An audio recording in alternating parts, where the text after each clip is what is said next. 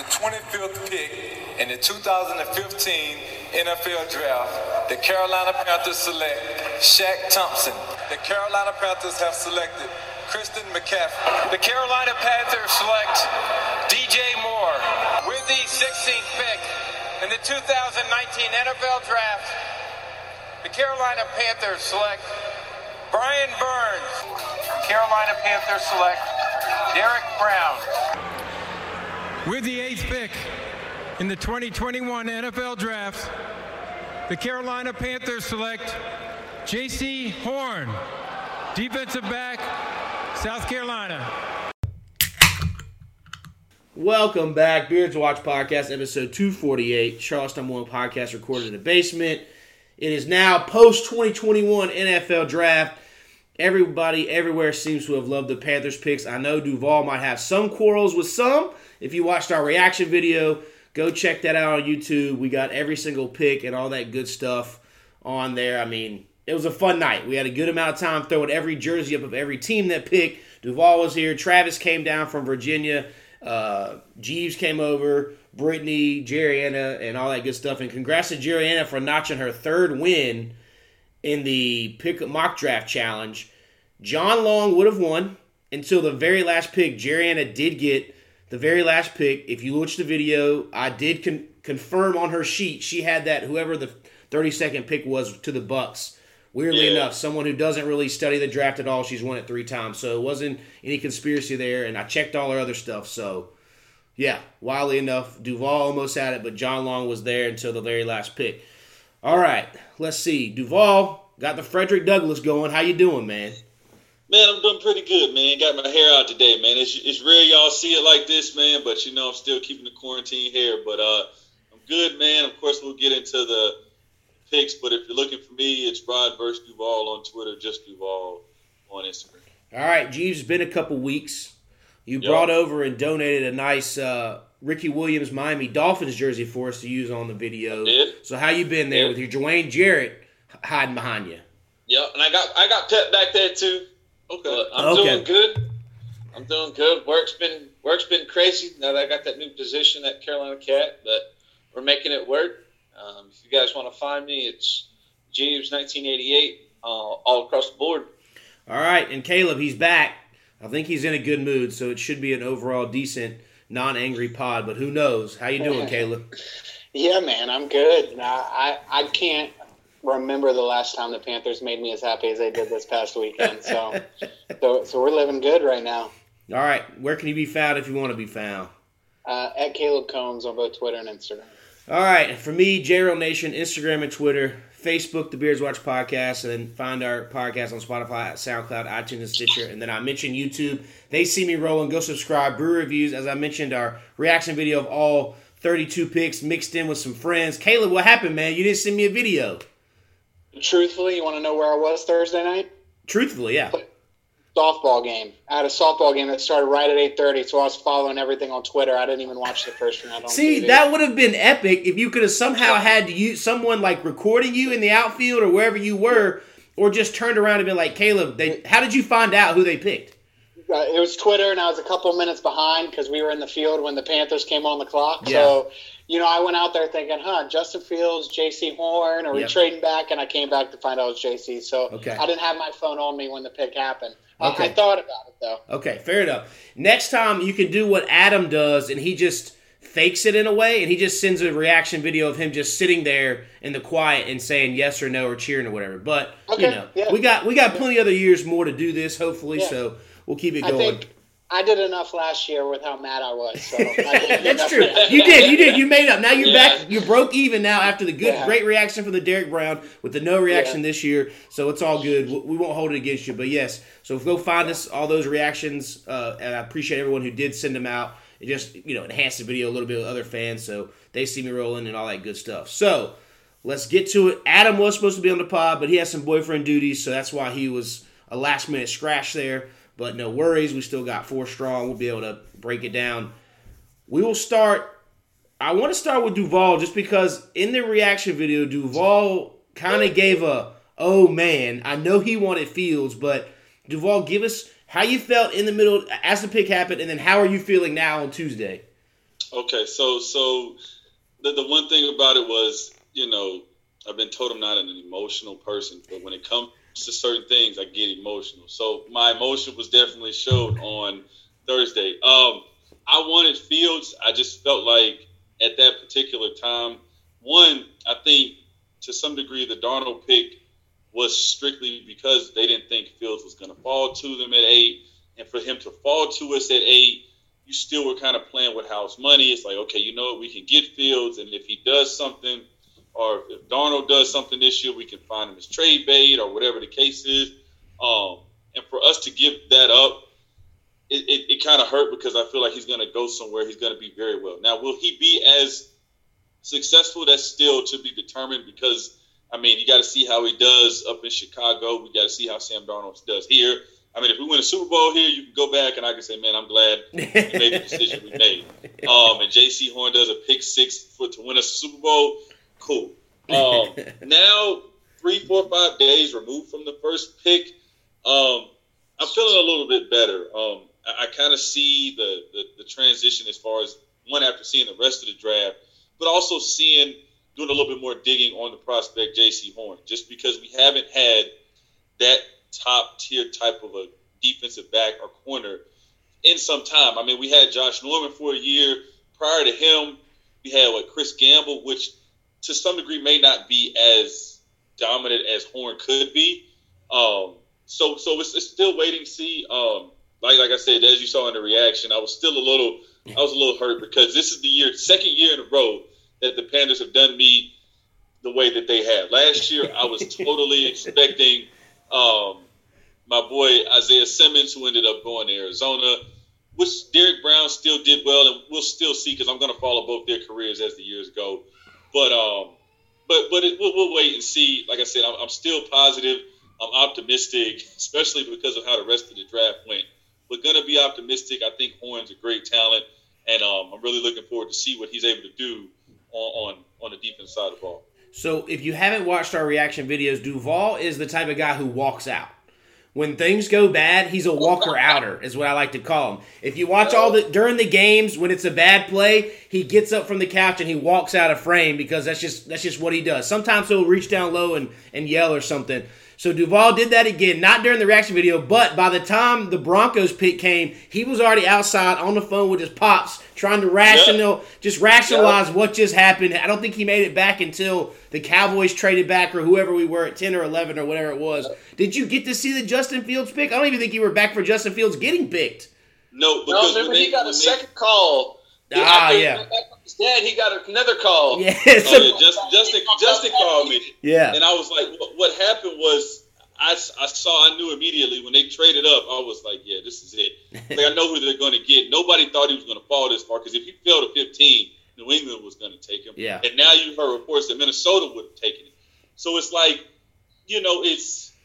we'll see. I'm still a little weary on it, but I think just with time, with anything else, I came around and I'm remaining positive and trying to move forward. Okay. Now, Kaleb, go ahead and let us know how you felt. Okay, so we're just talking 8 right now, right? Just give we'll start with 8 and then we'll go for the rest. All right, so I think all of us last week kind of said it was going to be probably Horn or Slater. We thought it might be a trade back, but that was all of our guess.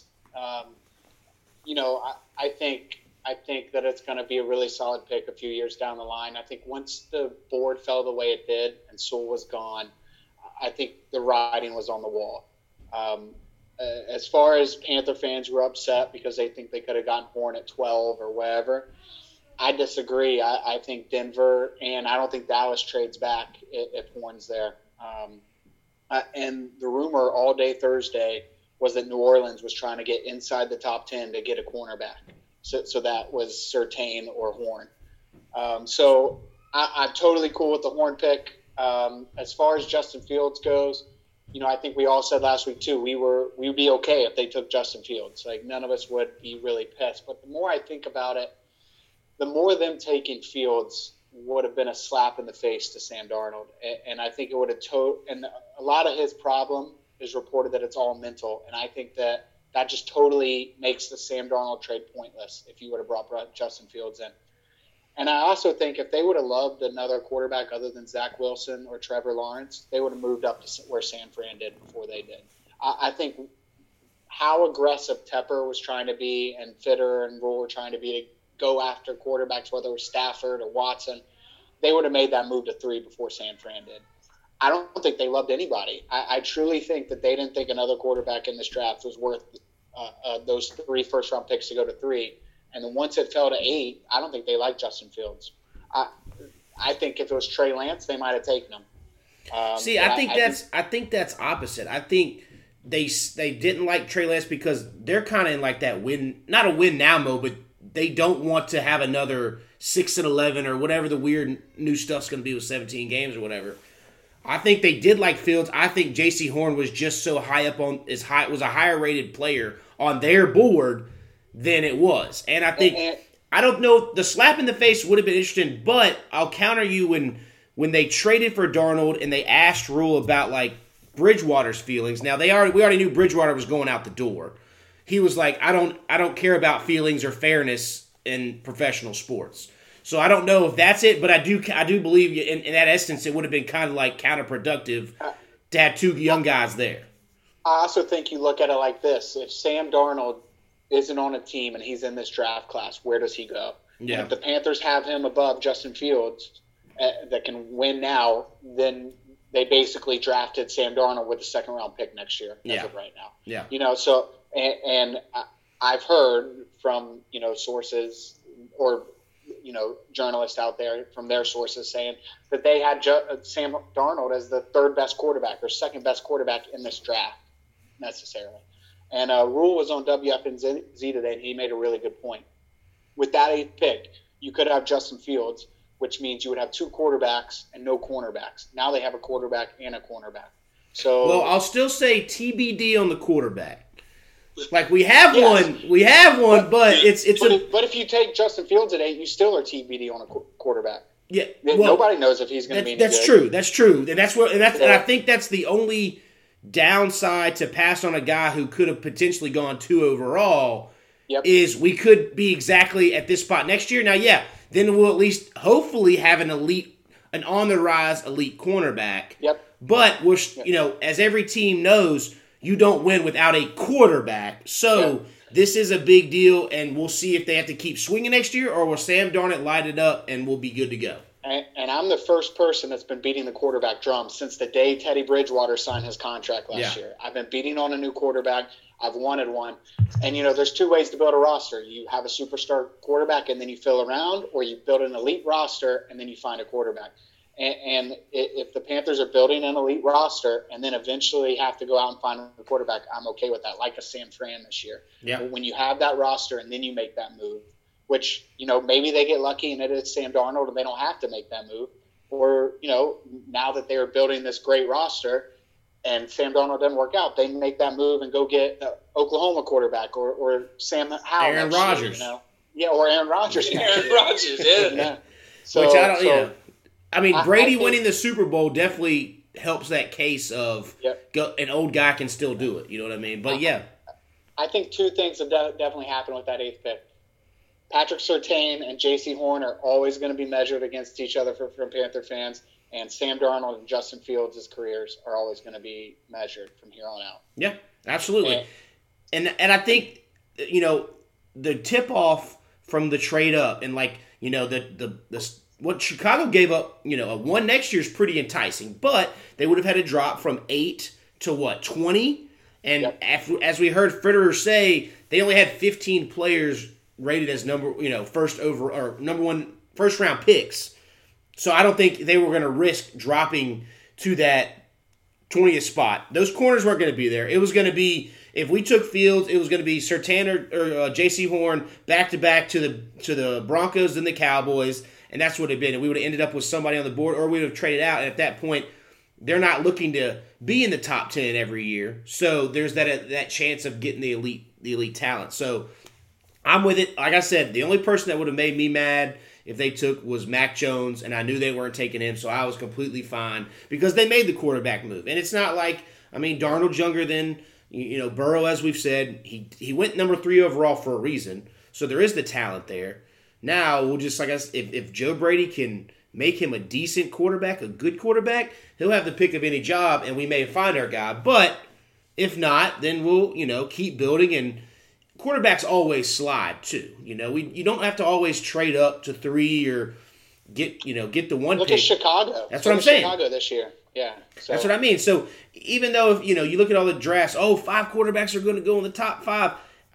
They always slide because there's other players there, and then there's other teams that do other things. So I'm not too worried about it, but I do, your other point of build the elite roster. I think that's what they're working on doing, and then hopefully they'll try to sift through and find a QB at some point via who knows, Aaron Rodgers. I don't know who it could be, but I don't want to end up, though, being like the Colts in a stance to where I feel like you're taking, you can't find that guy, but...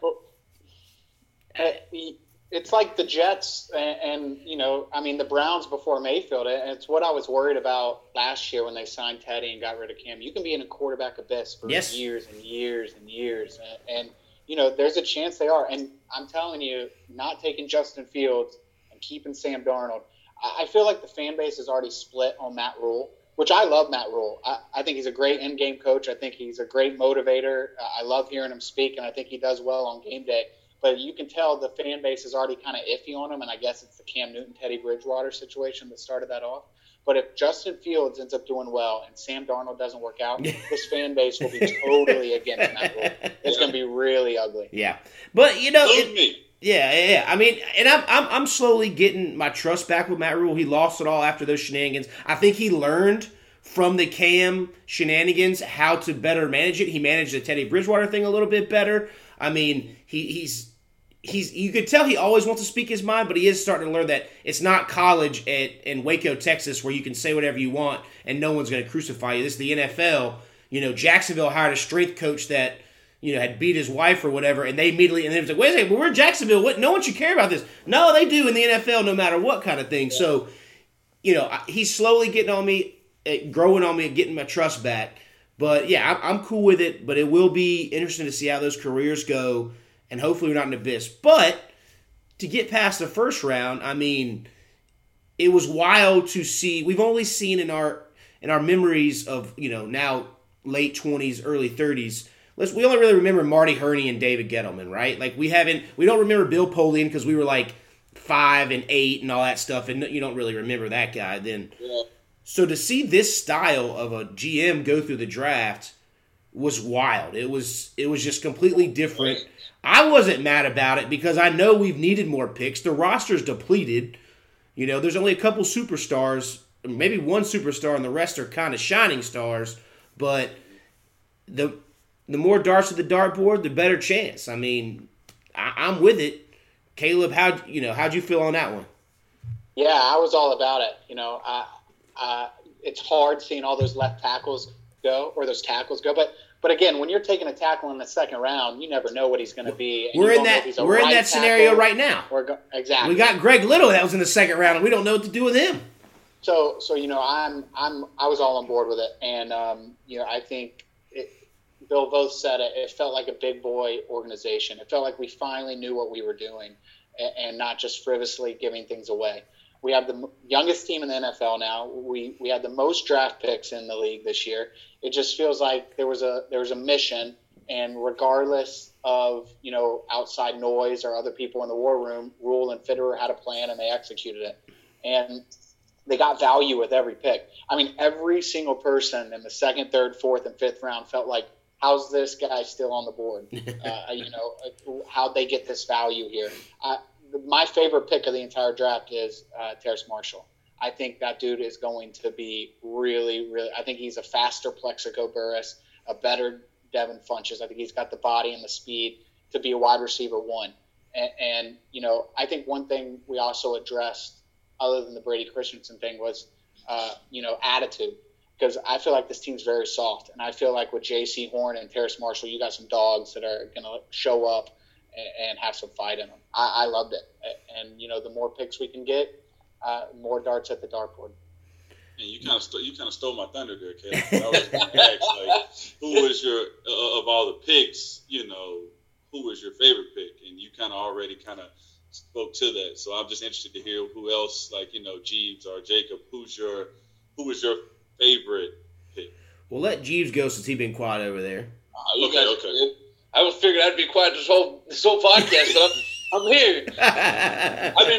I'm with Kaleb. I like that Terrence Marshall pick. That was a good pickup for a wide receiver to offset for DJ Moore and the other one that we have. But I like Terrence Marshall and also J.C. Horn, of course. Okay. Yeah, I mean, to that, I'm just bringing up devil's advocate, is a lot of the picks, Terrace Marshall and Chuba and the Davion Nixon and the Keith Taylor and the Deontay Brown, they did have some, why did they slide? There was something in the background. And I hope, again, but the more darts on the dartboard prepares you for, if you miss on those, you're not killing yourself as much. But, I mean, I think the big takeaway I had was I had never seen so many receivers taken below 6 foot that high in the draft.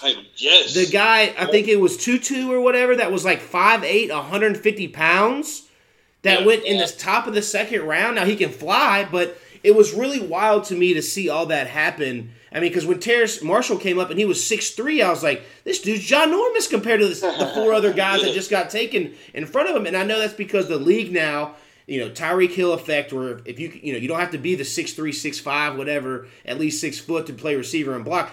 You can do everything, and now they're not, you're not allowed to pound people over the middle, right? Like, your safeties just can't clean clock you. They can, but they're going to get fined, and they're not getting coached to do that anymore. So you're seeing more of these spread guys where it's like, let's just get athletes on the field. So I did like that pick. It was like I guess the LSU, the Brennan LaFell years and years ago. He looks a little faster now. I hope he can stay healthy. That was his only downfall, is having those, Nixon bangs and stuff. But again, for that value and getting more picks out of the trade down, they missed out on some LTs, but I feel like we've been in LT purgatory forever as well. So I'm cool with the J.C. Horn at 1, and I'm cool with a flyer 6'3" guy. Safety net if Robbie Anderson gets a big deal next year, right?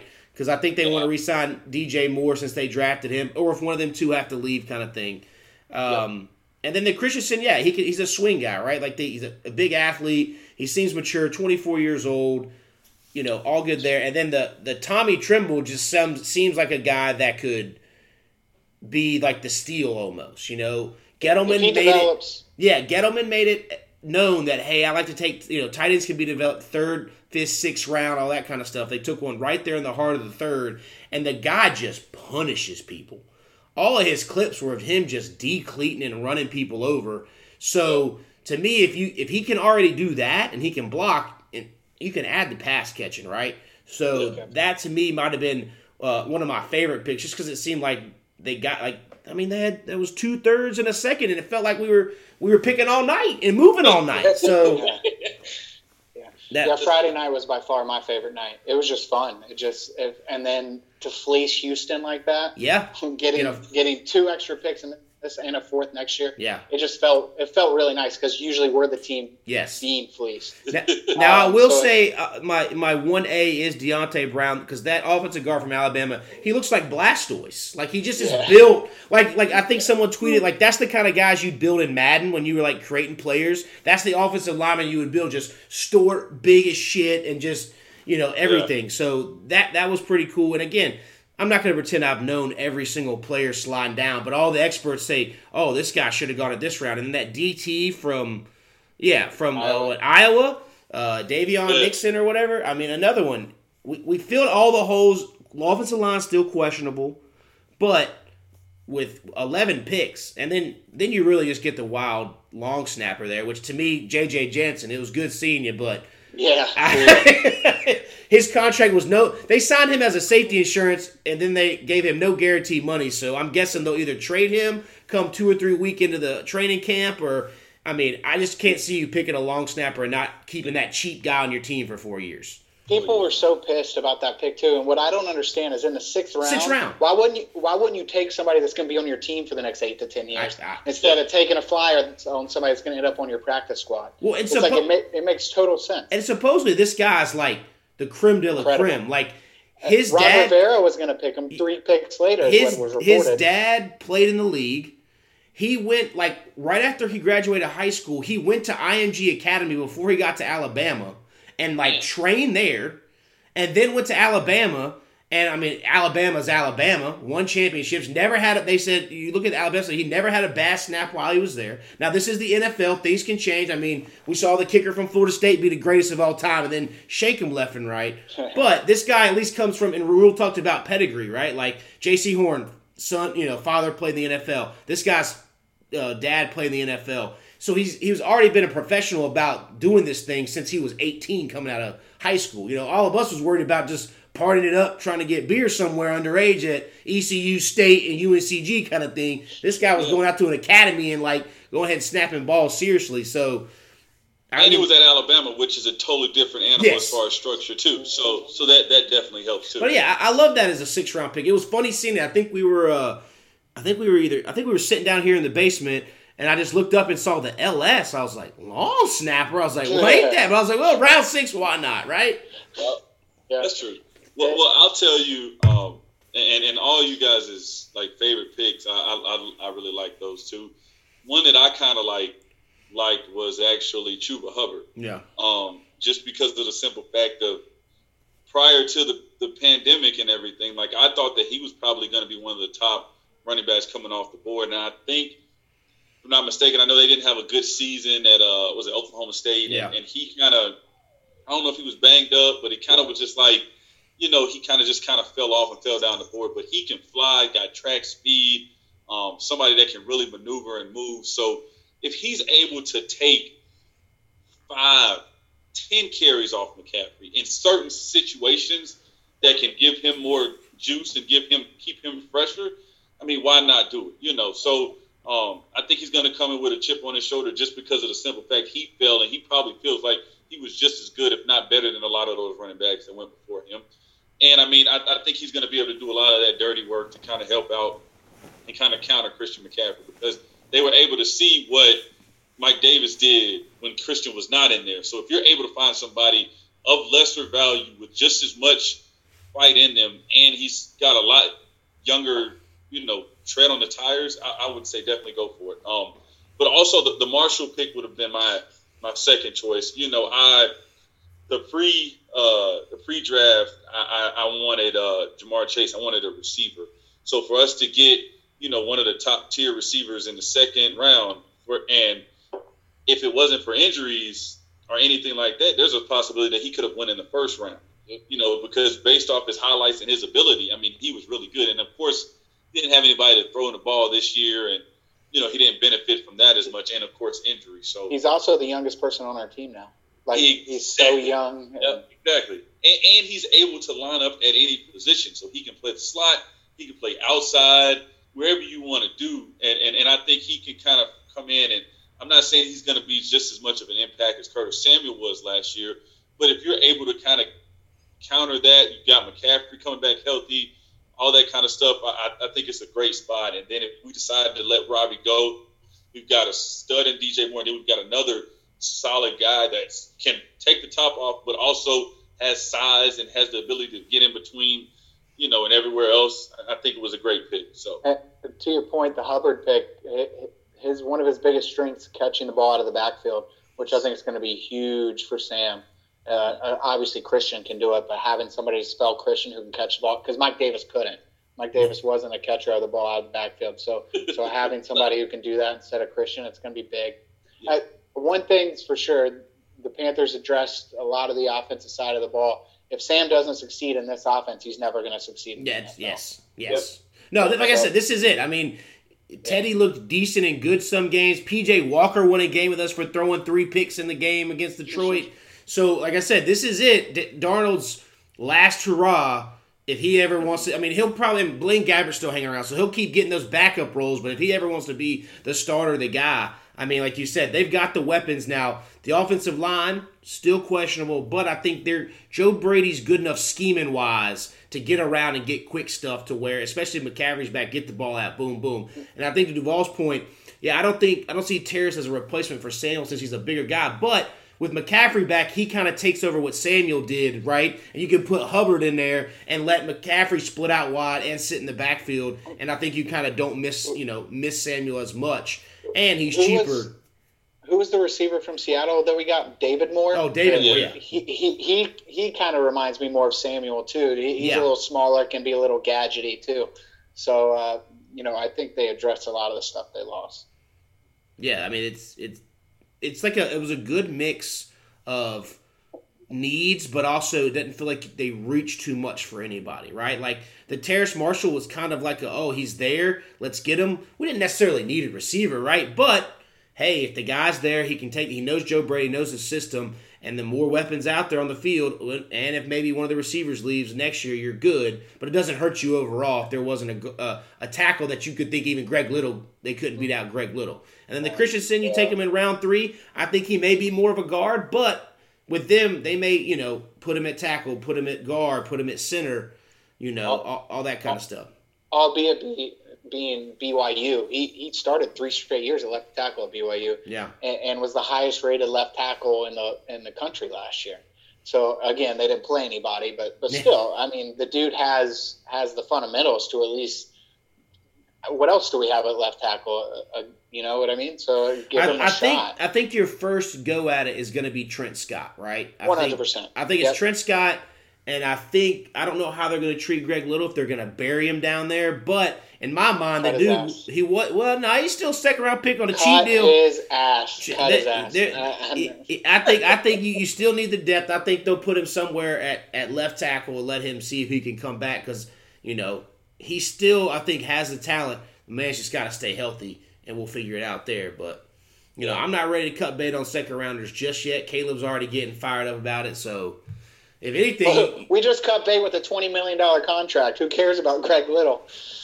They were able to find a quarterback before then. We're still a little thin on that offensive line.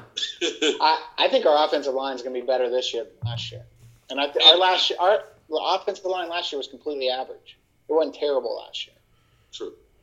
We don't have an elite offensive line by any means, but I think it's going to be better this year than last year.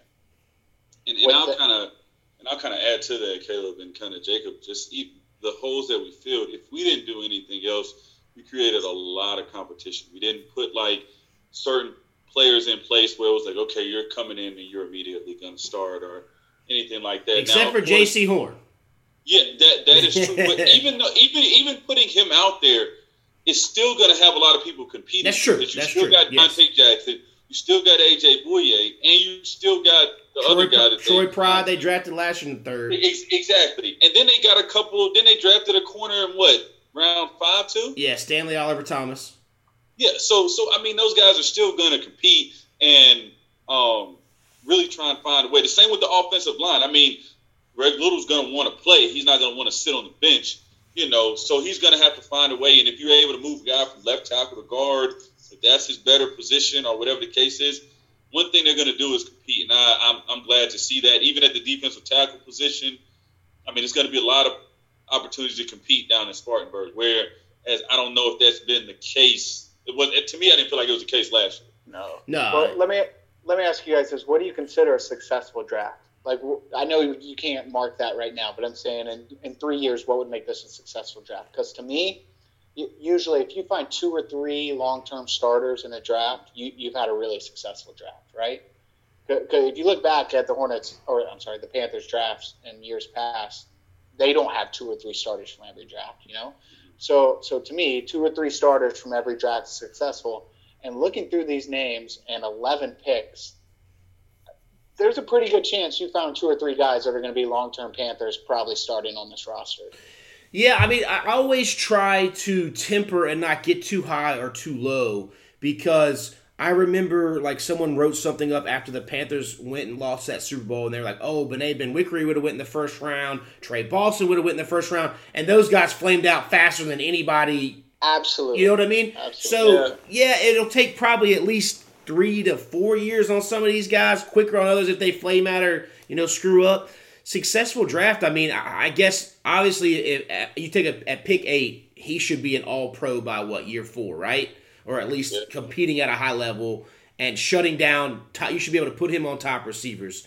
and shut him down. Like, he should be able to hold Mike Evans to 2 or 3 catches, all that stuff.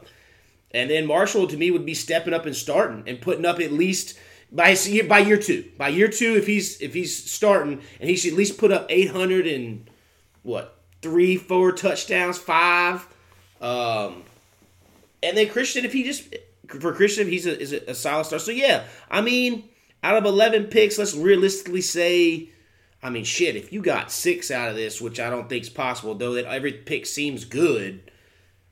Yeah, I mean, some of these guys are just going to be journeymen, right? Where maybe they stay there. They're not the best of the best. They're not the lowest of the lowest.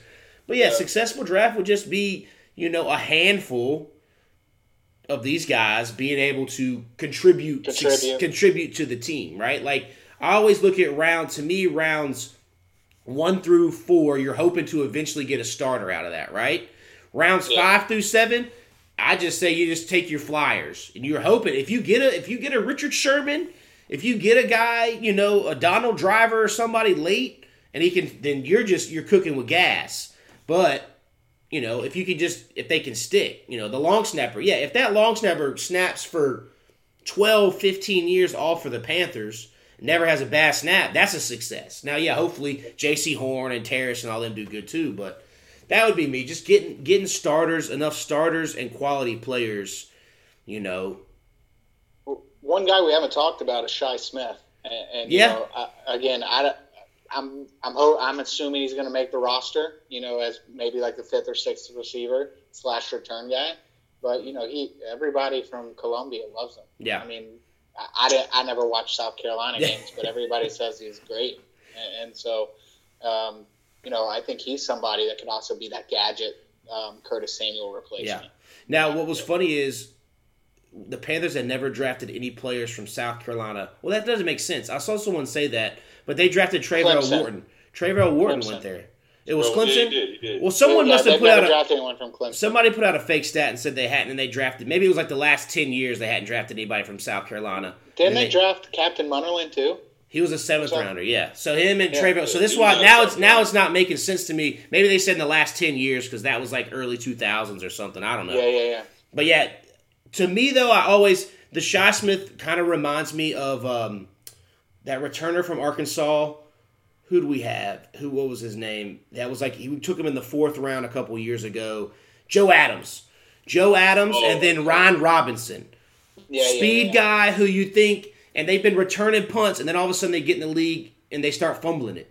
So, I try to temper because he's a 6th round pick. There's a reason he fell. I'm with you, Caleb. I know you're feeling good on the highs, but with the 6th round pick, I hope he does good. He can't do it. We hadn't talked about him, but realistically, half of these guys are gonna burn out at somewhere. But yeah, he could definitely be it. Smaller guy, shifty guy, but talking about Duvall's competition, that receiver room is locked and loaded, man. Yeah, and I love it. I mean, and then you can argue. I mean, you can argue the tight end room might be a little dicey too. But yeah, I mean, to Caleb's question, I think out of the 11 picks, if I can get 4, I'll say 3 in a possible. I'll say 3 solid, and then if we get the long snapper, which would be 4, which would be special team star, whatever the case is. But if we can get the receiver, we get the corner, and then we can get one of those offensive linemen to just be, solid. And they don't necessarily have to be, career Panthers. But if we can get 3, 4, maybe 5, 6 years out of them at a high level, and then they might have to go somewhere else and get paid, but we're able to get a lot out of them while they're here. I mean, I think that's a successful draft. And of course, each one is a little different. And kind of to what you said, like outside of usually the 1st or 2nd round picks over the past few years, we haven't really gotten anything. I couldn't think of a draft where we've gotten multiple picks in that same draft that have been very successful. I can't think of one. The last year I recall would be the Ryan Khalil, Charles Johnson, John Beeson, and then a couple years later, that would have been the draft I think was one of the deepest because they got 3 or 4 guys that ended up being really, really good out of that class.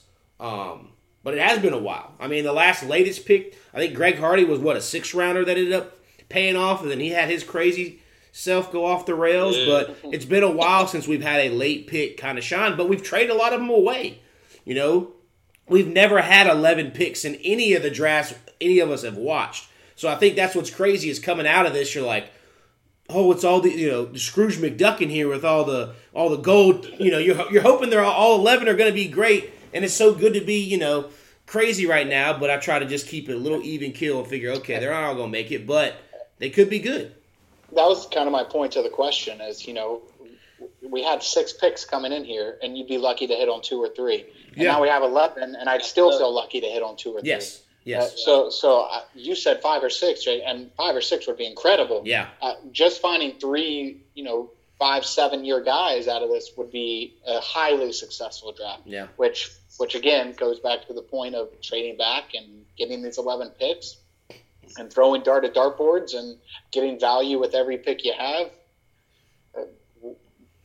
That's why I was so happy. Yeah. I think draft grades are dumb. You can give them an A, you can give them an F. Nobody knows. Yeah. So that's why, the more picks and the more value you get with those picks, the better. And I think that's what they did so well this week. And I think you brought up a good point earlier is just saying how it felt like we had what is it, the word I'm looking for? Like a system, a plan in place where, like you said, in other drafts, it's like, oh, you draft DJ Moore, who was one of the best athletes, and then all of a sudden you take Rashawn Golden in the 3rd round, who tested terribly as an athlete, and you talked about. So at least here, they took all the way up until like maybe the 6th or 7th round when you're just taking flyers on guys. They took elite athletes. All of these guys tested off the charts, athletic, elitely, all the way to like the 5th round, right? And then it got down to like, okay, in the 5th, from 5th to the 7th, just take guys you like. You know what I'm saying? So that, at least you said, and they had a plan. Let's trade back, but let's not trade too far back to where we're not getting the players we like. So it did feel like at least there was a system, and we could follow it, and I understood the system, unlike previous years where I thought I did, and they took a right turn, and then they try to explain it some other way. Right. Yeah, it felt like they had a bundle of guys, and they said, all right, we're at 39. If we go back to 52, at least a couple of them will still be there. And it felt like that's why they made that move. And then they got to 52, and they were like, well, we still have a bundle of guys that'll be there at 59. Yeah. So let's go back again. You know what I mean? It just felt like they had a plan, and they knew how the board was going to fall. And they knew they'd miss out on some of their guys, but they weren't going to miss out on everybody. Yeah. And it just felt like they had a plan, and they weren't going to, be scared to lose Cosme from Texas or Jenkins from Oklahoma State. They were like, we don't care if those guys are gone.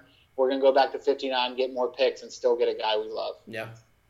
With that being said, and this is why I kind of sat back and I thought about it. No matter what type of draft, what everybody else has, is it kind of odd to kind of sit there and say, these motherfuckers had a plan versus other times where you're just like, are they just saying, hey, we're just going to go with whatever? You kind of sit back and you say to yourself, wait a minute now, we've been dealing with this for the past, 7-8 years, if not longer. And you're like, you know what? And at the time, just like we look back, we're like, we don't know. We'll see what happens. But actually, this is probably the first year we're like, you know what? Shit, they got a lot of picks.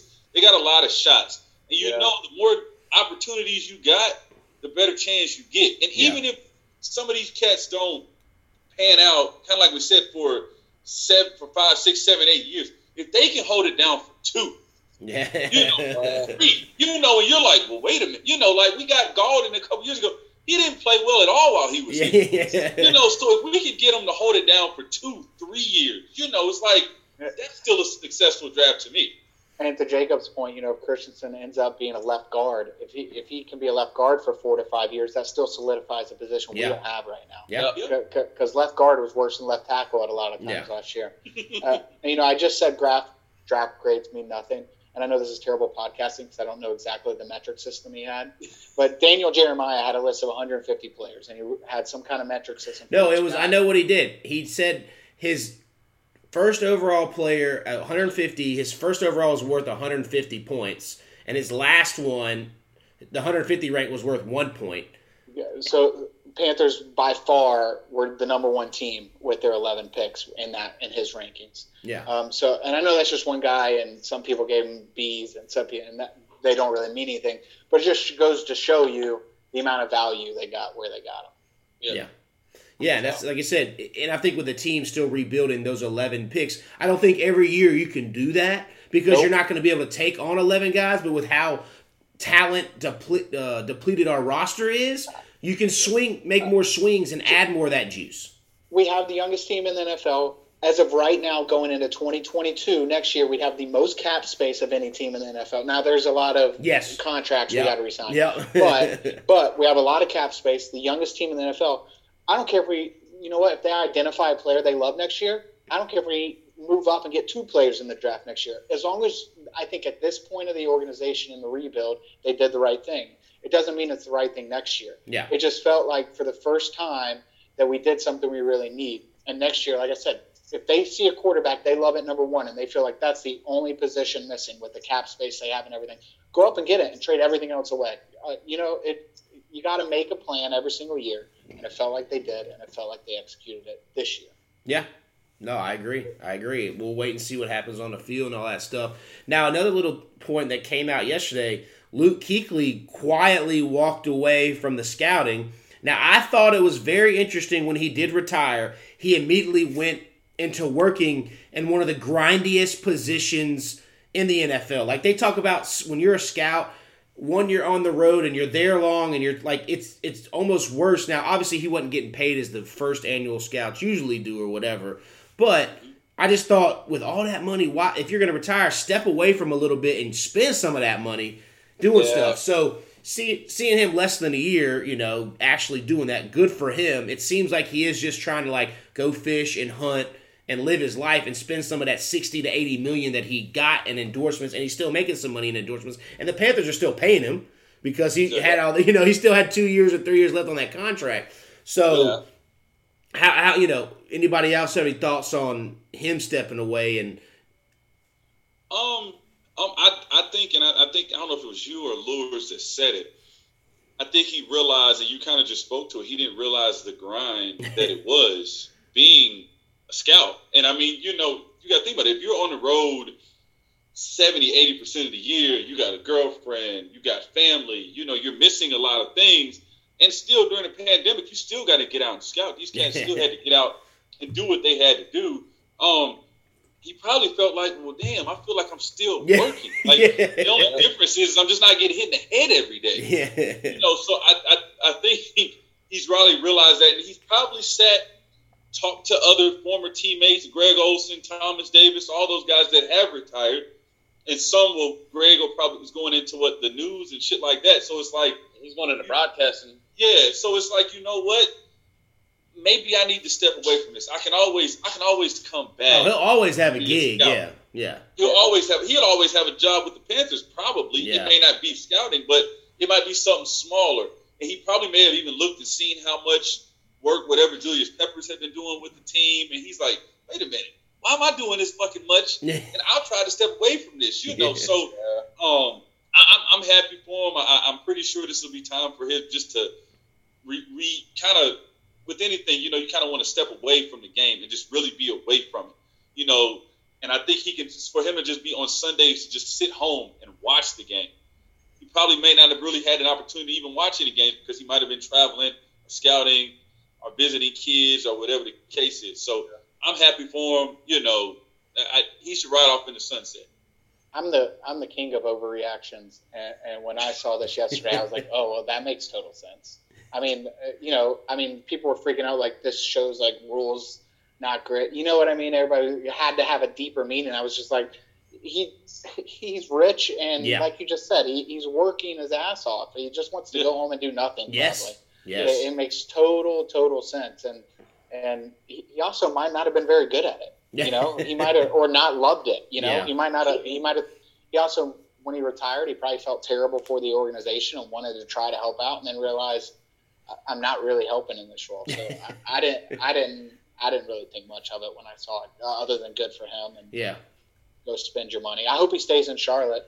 I hope he doesn't move back home. I hope him and his girlfriend stay here because I know he's good for the community and obviously good to be around the team. Yeah, like to me, I just thought, when he first retired, I figured that's when you like travel around, right? And you go hunting, fishing, and you just travel, do whatever. And then I know the pandemic kind of slowed everything down on that in aspect, but to try to, as we all have, grind and work from home and do whatever during the pandemic, we have to because we're not multimillionaires. He could have just been kicking it and chilling and still traveling because he's got all the money too and been fine with it. And so that was always, to me, of course, if I had all this money, why would I immediately work again? Now, a couple years down the road, maybe he'll go do it. But, yeah, good for him and glad to see him get out there. But before we get – go ahead, Kaleb. I hope they sign Dan Morgan because those reports came out yesterday that they're trying to hire an assistant GM. And all reports lead to him being an amazing executive within the Bills organization, a really good talent evaluator. And he worked with Fitterer in Seattle. So it'd be really nice to bring him back here and have somebody to work with that team. Well, back to it, and I have had my qualms with David Tepper. We didn't talk about also the pivot to no real grass on the field. Yeah. They slid that in, and then 15 minutes later immediately announced the trade of Teddy Bridgewater to hide it. I absolutely hate it. You talk about hills to die on. I will die on the hill of football should be played on real grass. I understand it's not my money. He's done a lot of things that I have questioned, but again, he's the richest guy. He can do what else. It's his team. I don't like it. I understand the reasoning. I know why they want to do it because of all the soccer, all the concerts he wants to throw, and football and all that stuff. But I just hope we don't see some shredded knees up on that field and more concussions go up. And I do hope whenever he does decide to build his brand new stadium that he wants to build where that Charlotte Pipe Foundry is, he does what the Arizona Cardinals do, and they have a retractable roof, and they can roll that thing in and out so we can go back to real grass. Because real grass, to me, there's something about going to a stadium and there's real grass on the field, especially when we have an open dome. It just, if Green Bay can have real grass, why can't we have real grass? Right. And you know something, and this is also when I thought about it too. Also, this is one of those situations where our era is a little different. So we only knew grass. Like, we weren't fucking with turf. So now you go to certain high schools and they're playing on turf. Yeah. So I guess that's one of those things that technology, transitioning, all that is cheaper, all that shit. And I guess as rich as he is, he still doesn't want to spend more on grass. I get that part. But hell, you can roll out the fucking grass. Like, you can roll it out and roll it back up. Like, it's not that difficult. But, I'm not necessarily a fan of it. Jacob, you make a good point when he does build this new stadium a block away from the old stadium, and what's happening, Kaleb? Don't you worry. It's happening. It is going there. Listen, it's going to be. I just don't want it to be in Rock Hill or something. No. It's going there. Yeah. No. It's too much money. Don't worry, we'll be at the 40. We'll be in like the 40s and 50s before he does it. But he's making sure that Jerry Richardson statue comes down, and he's making sure he can have Final Fours, championships, all that shit there. Yeah, and he'll use the other stadium as soccer or whatever else they want to do, or they might demolition it and put some apartments or something up. Who knows? You see how many apartments are going up here in Charlotte, so who knows? But I just hope that when he does make that transition, they do go back to grass. But I mean, this team will be probably blown up, and it'll be a whole other set of guys that might actually be more prone to turf. Because I mean, you think about it. If we were coming up in this day and age, we probably wouldn't have had an issue with turf because we would have been kids playing in turf. But when turf was first coming out, there were so many people getting turf toe. Michael Vick, when he was in Atlanta, you remember he broke his ankle. But even, I'll say this, the Players Association, though they just took a big hit because they encouraged players not to practice at the field, and then that guy just tore his Achilles. But they were saying all the new stadiums, they were wanting them to open with grass because it has been proven that more knee injuries happen, concussions, and all that kind of stuff. But I get why he's doing it. I am also glad that the pandemic came around because I think David Tepper wanted to go full dome, where he didn't want to have a retractable roof because of all that. And when the pandemic came around, he realized if another one of these things hits, you can actually, with an open air stadium, have events. Whereas in Atlanta, or a place with a closed dome, you can't. So that was good as well that he realized that, because I was going to be really upset if he makes it a closed dome. Because I feel like half half of all our season games, I mean, have been great when it's open air. Our weather's not that bad. We have a couple rains every now and then, but I love a good rainy football game. But I know I should enjoy those because he's going to take them away here soon enough. Yeah, I mean, I kind of want to see. The turf thing annoyed me because I love the real grass as well. I think it looks cool on TV, and obviously the injury aspect of things. But the thing that annoys me is I just want this new stadium to go ahead and start happening. And I feel like, and I feel like all these millions of dollars they're pouring into B of A, that it's just prolonging the inevitable. Like, it's gonna happen. So let's just go ahead and get the show on the road. Tell us where it's gonna be. Tell us how much. The lawyers for that Charlotte Pipe Foundry and David Teppers are going at it right now. Teppers trying to dig up some dirt on somebody somewhere so he can sell it. But they know that money. They said, "Oh, you want this spot? Well, we about to set up a whole generation of pipe foundry for the rest of our lives from your $11.2 billion ass." So I'll tell you what they need to do. They need to tear everything down on Moorhead Street and make it a walking bars and restaurants because everything that's been there has been there since the 1940s and doesn't even work anymore. So like, I don't know what's going on because that could be some prime real estate. Yeah. Well, if you keep on going down and you go into 77, you do have like nice apartments and all. Yeah, they built all the way down there. Yeah, the west side's really blowing up over there. Yeah. Yeah, but if you come back up the other way, all you got is Uptown Cabaret, and well, that's okay. We don't have to mess with that. That can stay. All right. So outside of the Panthers, was there a team that surprised you in making moves? I think the Giants finally trading back multiple times was surprising to me. I mean, David Gettleman finally was just tired of hearing everyone kill him for not trading back, and he did it twice. And I think he got good deals on both of them. So, I have two. I think a good surprise, not necessarily a whole draft, but the Penei Sewell to Detroit. I mean, that's a huge win for them, for a rebuilding team. I think the biggest eye-opening surprise was Houston taking a quarterback with their first draft pick. It kind of shows that they're done with Deshaun. Yeah. I think it's because they already have Tyrod down there, so they obviously aren't expecting Deshaun to be back, whether it's because of legal stuff or a trade. So I thought that one really surprised me. Yeah, I kind of was on that same thing as far as Houston because I just wasn't really anticipating that. I'm really interested. But Duvall, I mean, you kind of had like. I mean, it was you had to do it, but it was just like. Yeah, I think it's admitting he's gone though. I don't know. I don't want to sail the ship just yet because, I think he's at least gone for the first half of the year, right? Like, I don't know what's going to happen, and we don't have to speak to all of it, and it's bad stuff regardless. But I think if somehow it all gets acquitted, they at least suspend him for 6 to 8 or 8 games, and he gets it knocked down to 6 or something like that, or he's gone for the whole season. I don't, because there's, even if that's the case, you trade him. I mean, to me, they're going to have the 1 pick next year. I mean, they didn't get better at all. Like they didn't. They traded away assets. They signed a bazillion free agents. I mean, they didn't get better. And guess what? Well, that means we're going to have the first pick in the 4th round next year. Yeah, exactly. So I mean, I literally look at them and, like you said, they didn't pick till the 3rd. They took a quarterback.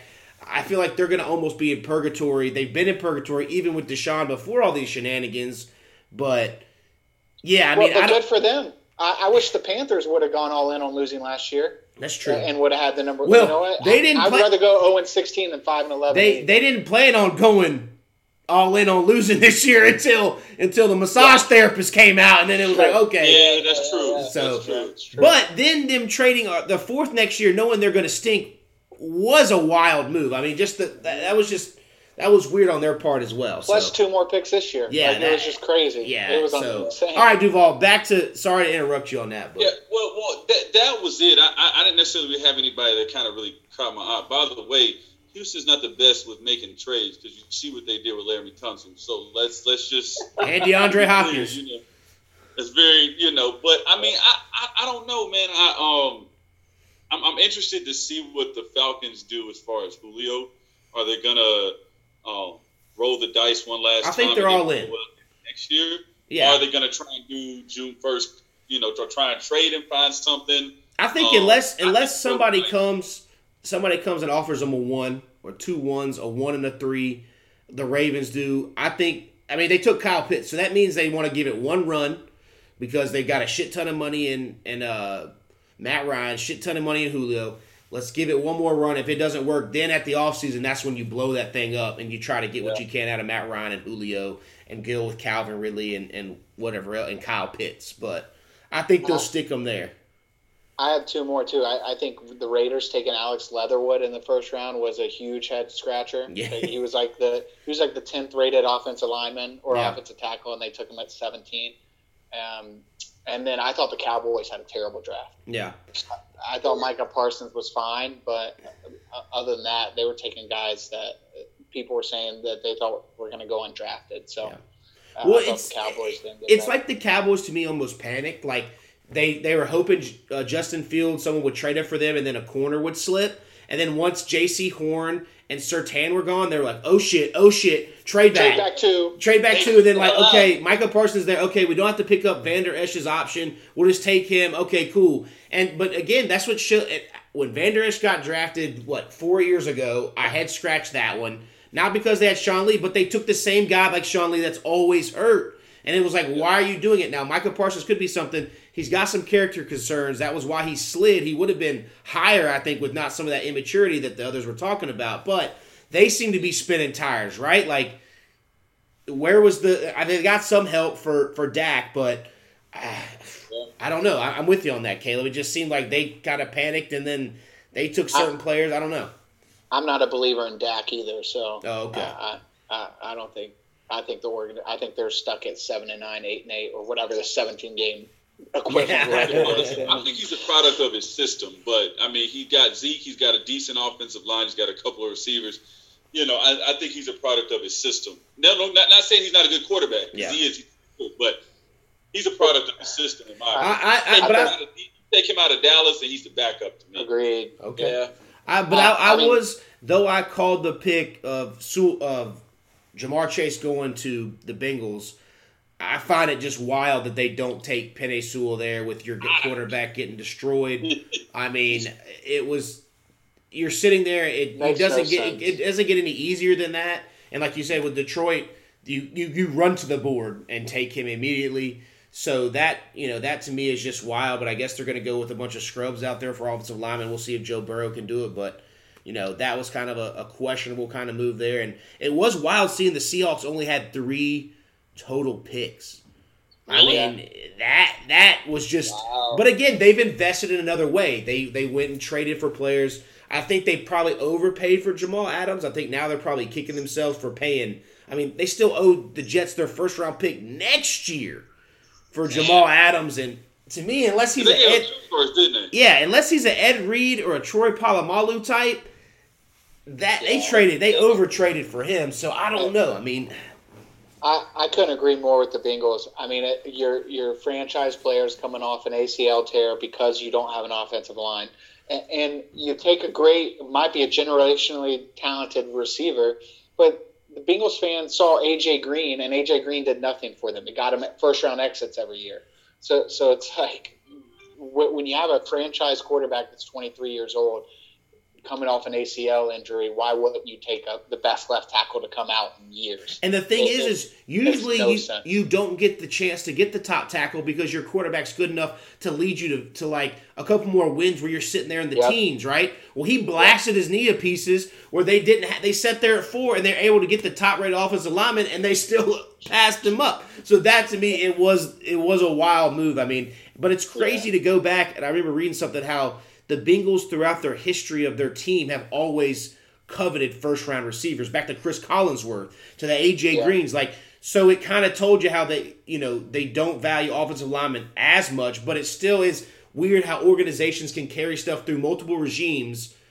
But if that owner's still there, he kind of can have a little bit of a press down, how about we recreate that Bengals offense, but the Tigers offense down there in LSU? Hey, little nugget that I'll beaten to the ground. Sam Darnold is younger than Joe Burrow. Yeah. Which is crazy, right? Yeah. That was good, but All right, we went over favorite players. We're about here till the end. 4 hour. Does anybody have a final question we could use for our Warehouse Distillery Wine Under the Bridge notebook that they've got? They want to get off their final draft. I mean, I would say which quarterback that got taken in the top all the quarterbacks. Which two do you think is going to be a bust, and which two do you think is going to be the ones that are going to be stars?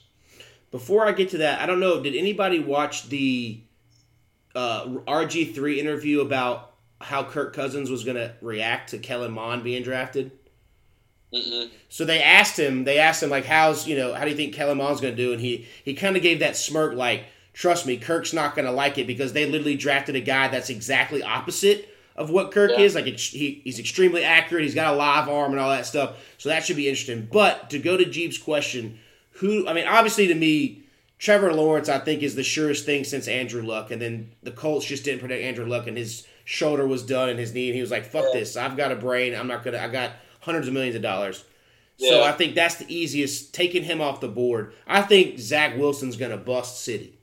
I just think in New York, I've said it for the past 3 or 4 podcasts, I just don't think he's going to be ready. His throwing lanes, you talked about Christensen giving him space. His throwing lanes at BYU were unreal.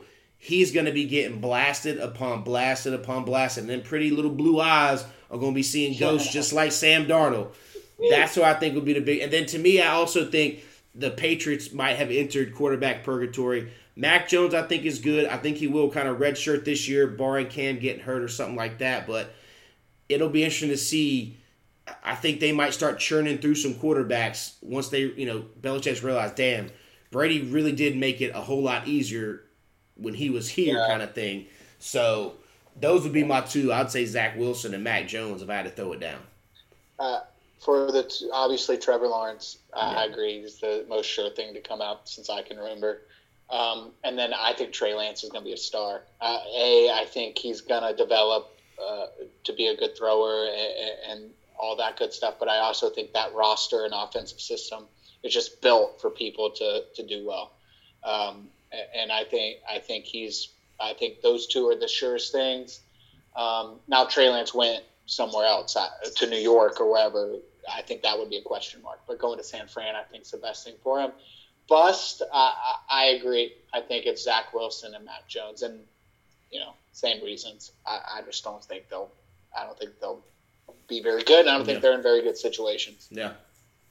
And I'll kind of piggyback off that, and of course, Lawrence. But I think Lance, and I know we spoke about Dak Prescott, I think Trey Lance is going to be everything that they want Dak Prescott to be, but he's just not. I think just the system that they have in San Fran, they continue to put some talent around him. I think he'll be very, very good. I'm really rooting for him. I think definitely Zach Wilson, and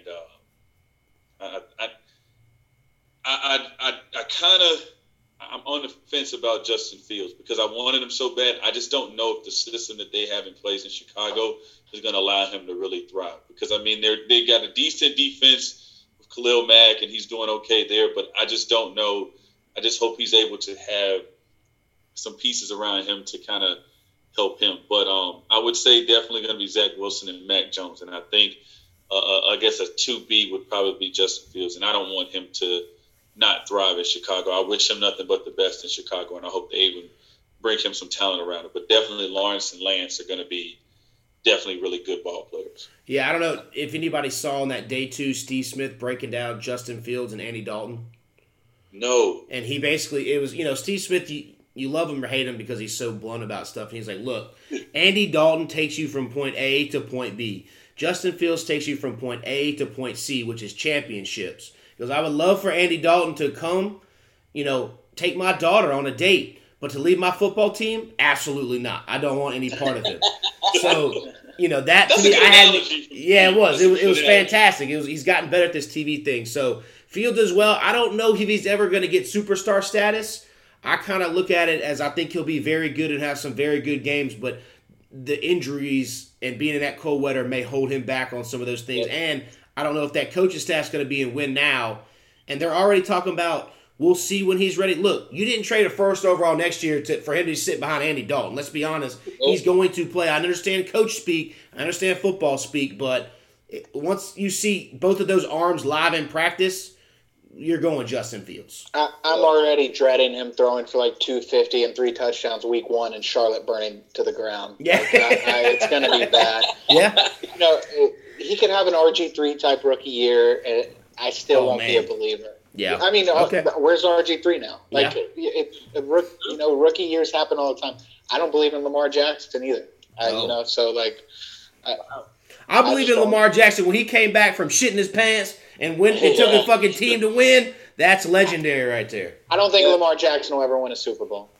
Wow. I'll just say that. I think it's more so the talent around him. I don't think it's Lamar Jackson. See, y'all dropping in the podcast for August and September right now is what y'all doing right Okay, my bad. No, I'm just saying generically. Yeah. I'm not saying this year. I'm just saying I just don't really. Yeah. I just feel like Justin Fields is on that level. Same reason why Tampa Bay was going to miss the playoffs, right? Yeah. Like, we all miss. Right? Yeah. We all miss. Right? Yeah. And to your point, Caleb, I think, and I know this is for a pod for another day, but as far as Lamar Jackson, I just don't want them to do him like they did Vic in Atlanta. Yeah. And that's for them to trade away their left tackle and for them to some of the moves that they're making. I just worry that they're going to treat him. As long as he ain't dogfighting, he'll be all right, man. True, but I mean, if he don't have no help, that's going to be the one thing I'm going to wonder about. They do need to get some receivers, but we'll get into that. We'll see. It still is only May. A lot of time left for a lot of things to happen, but we'll go ahead and sign it off. Anybody final thoughts before we do sign it off? No? I love me some Scott Fitterer, baby. All right. So I appreciate y'all coming out as always. Yeah, we'll see you next time. But Caleb, since you've been on 2 weeks in a row, let's see if you remember. How do we end the podcast? Peace.